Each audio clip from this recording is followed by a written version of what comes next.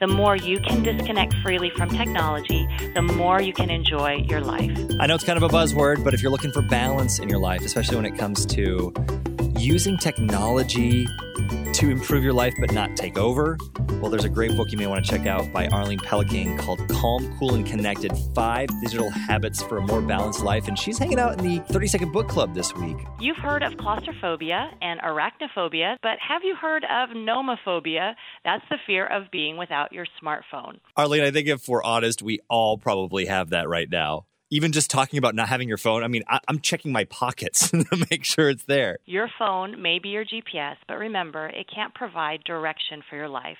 Your phone may connect you to others via text, but it can't replace a hug or a meal shared together.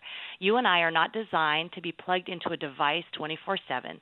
There are times to power on and times to power off. One key is being able to hold down the off button. Turn your phone off at night.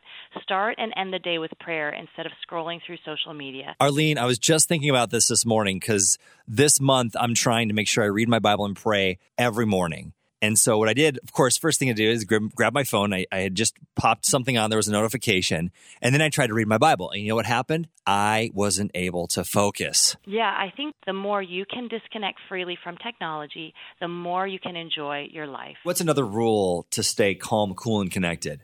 I was talking at lunch with a friend when she got a text. Without a beat, she looked down and began texting back. For the next minute or two, I looked around the restaurant feeling kind of foolish. Has anything like this ever happened to you? When you are face-to-face with someone, you've got to think people first, phone second. It's time for the return of etiquette, both with strangers and our closest loved ones. When you meet someone, drop your device down and look the other person in the eye. This isn't rocket science or particularly complicated, yet so many people stare down at their phone in the presence of others instead of looking up. Put people ahead of technology. Be present in the moment with those around you instead of present on your phone with apps that can't even see you. Pivot away from your screens when a loved one wants your attention. Your phone won't care if you look away, but the people in your life, they care a great deal.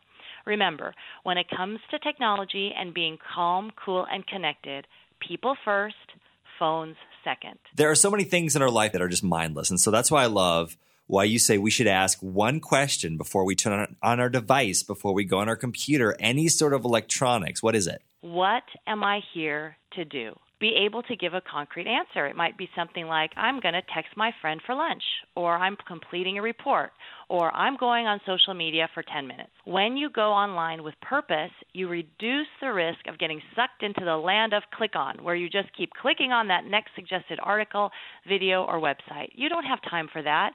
You're calm, cool, and connected, and you have more important things to do. How to stay calm, cool, and connected when it comes to all of your devices and screens. It's tough for you. It's even tougher as a parent. You know, how do we regulate what our kids do?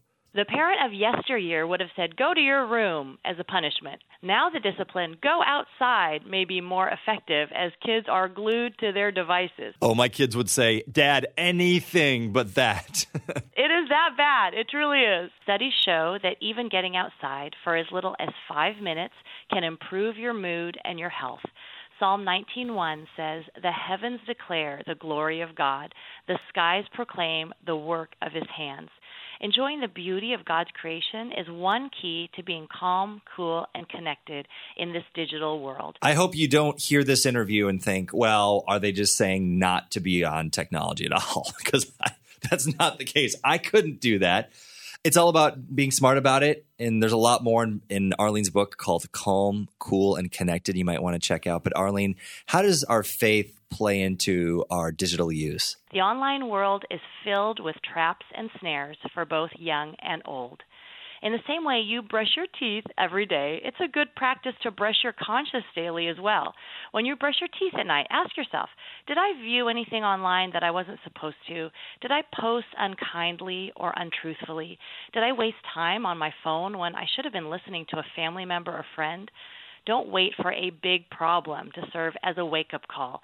Evaluate your screen use on a regular basis, joining the psalmist in saying, "Search me, God, and know my heart." That was Arlene Pellicane, author of the book Calm, Cool, and Connected, 5 Digital Habits for a More Balanced Life. And if you aren't quite sure how you fit in with church culture, you go to church, you see people raising their hands in worship, and you think, I'm not feeling that, but I think I still have a relationship with you, God. I think you're going to really like next week's conversation. It's with Brant Hansen, author of the book Blessed Are the Misfits. Great news for believers who are introverts, spiritual strugglers, or just feel like they're missing something.